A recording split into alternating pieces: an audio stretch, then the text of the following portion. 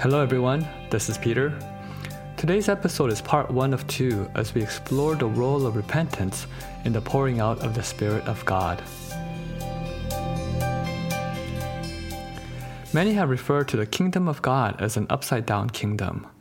What is meant by that is that the operating principles or the relational dynamics within the kingdom of God are completely different from the kingdom of this world. The two kingdoms are fundamentally at odds in their very nature. In this world, there are man-made hierarchical systems where greater glory and honor are given to those who climb up those systems through position, education, wealth, and power. Like in the Tower of Babel, those who reach higher heights receive greater glory and honor. In the upside-down kingdom of God, however, that system is flipped. Somehow the last become first, Matthew 20:16. The greatest are those who serve, Matthew 21:11. And the weak and rejected are treated with special honor, 1 Corinthians 12:24. In the kingdom of God, greater glory and honor are given by God to those who choose the lower position. This is not to say that the ideal state in the kingdom of God is poverty or weakness. That is far from the truth. God is neither poor nor weak. It has more to do with what kind of life is honored and praised. In the world, it's those who rise above.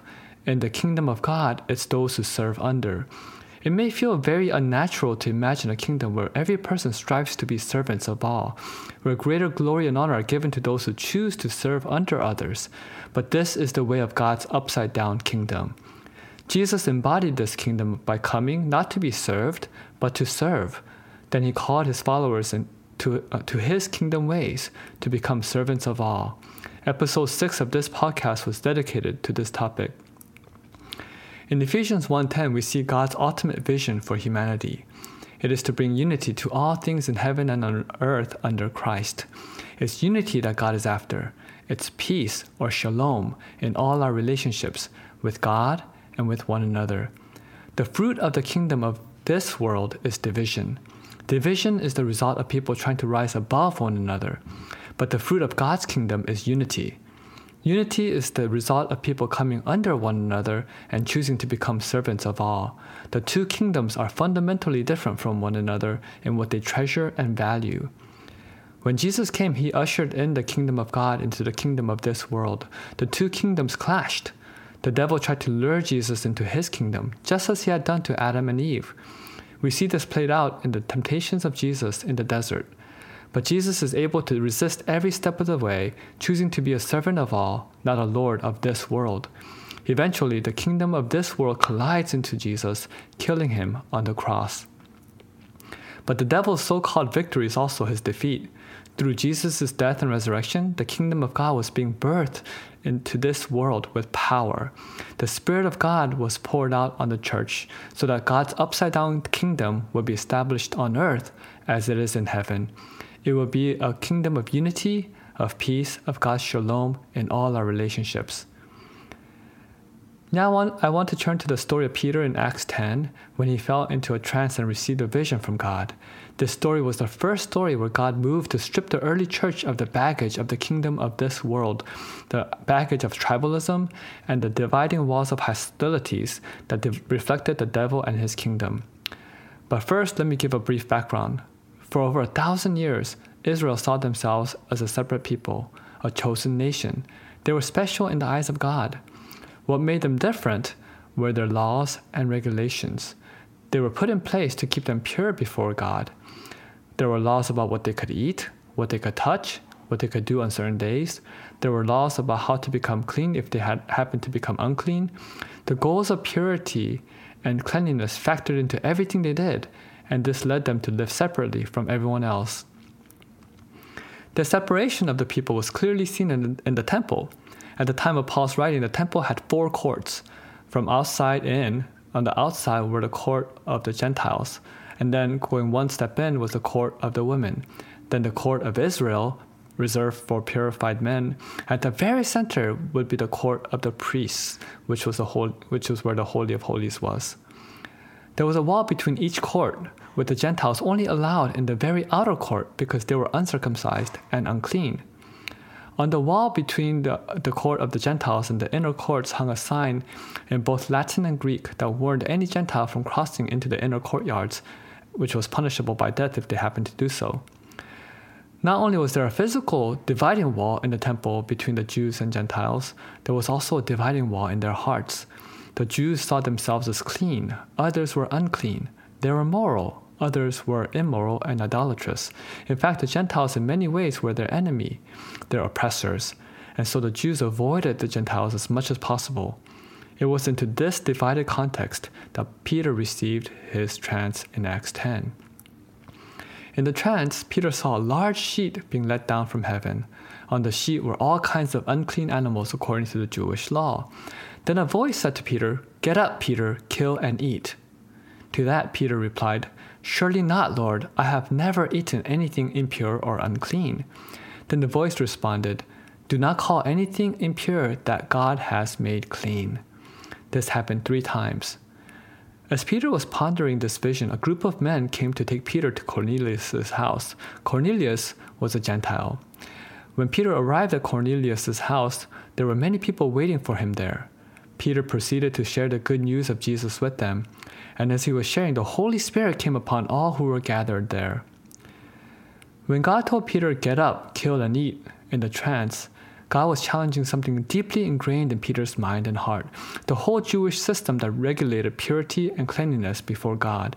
God was telling him to eat the unclean animals, which according to this system would make Peter unclean. There was no way Peter was going to do something that only those dirty Gentiles did. To him, it was detestable. And so Peter adamantly said, "No." But God urged Peter not once but 3 times, "Do not call anything impure or unclean that God has made clean." Do not call anything unclean that God has made clean. These are very powerful words. Through the trance, God was calling Peter to repentance. Repentance isn't just about sorrow. It leads to change, a change of heart and direction. Here, God was calling on Peter to repent, to change the way he saw the Gentiles. Peter saw them as unclean. They were impure. They were dirty. They were unholy. Through the trance, God challenged Peter to no longer see them that way because God himself had made them clean. It was a call to repent of how Peter saw and viewed Gentiles. But God didn't stop there. He took it one step further. God took Peter to Cornelius' house and showed him something astounding.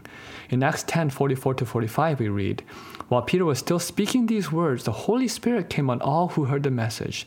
The circumcised believers who had come with Peter were astonished that the gift of the Holy Spirit had been poured out even on the Gentiles." They were astonished. Why? It was because, remember, the Gentiles were not even allowed to enter into the temple of God's presence. They were limited to the outer courts. They were unclean. They were unworthy. Many Jews even considered them enemies of God.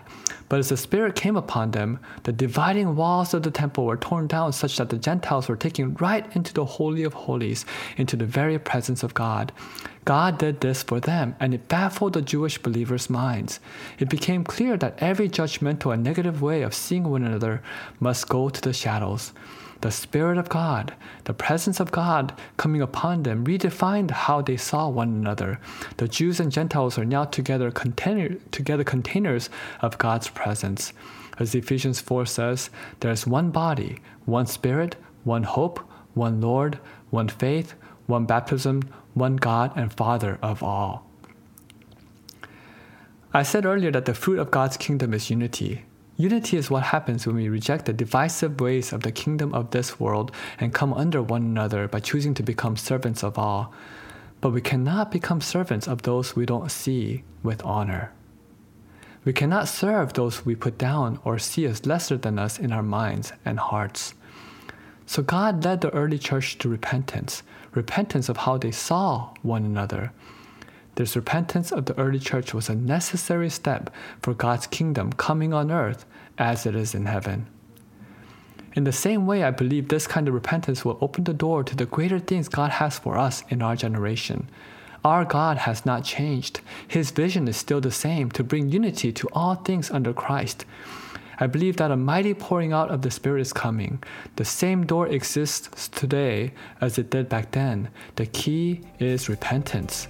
The pouring out of the Spirit will come to a church that cries out to God, "We repent. We have not loved one another as you love. We have not seen one another as you see. Heal our eyes so that we might see. Strengthen us with power through your Spirit that we might truly love one another as you love us." May God hear our cry from heaven.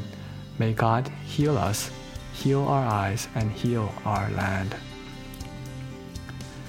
That is the end of today's podcast. The next podcast will be part 2 of this series, Repentance Opens the Door, where I will share my personal journey of repentance and what God taught me through that. Thank you for listening today. God bless.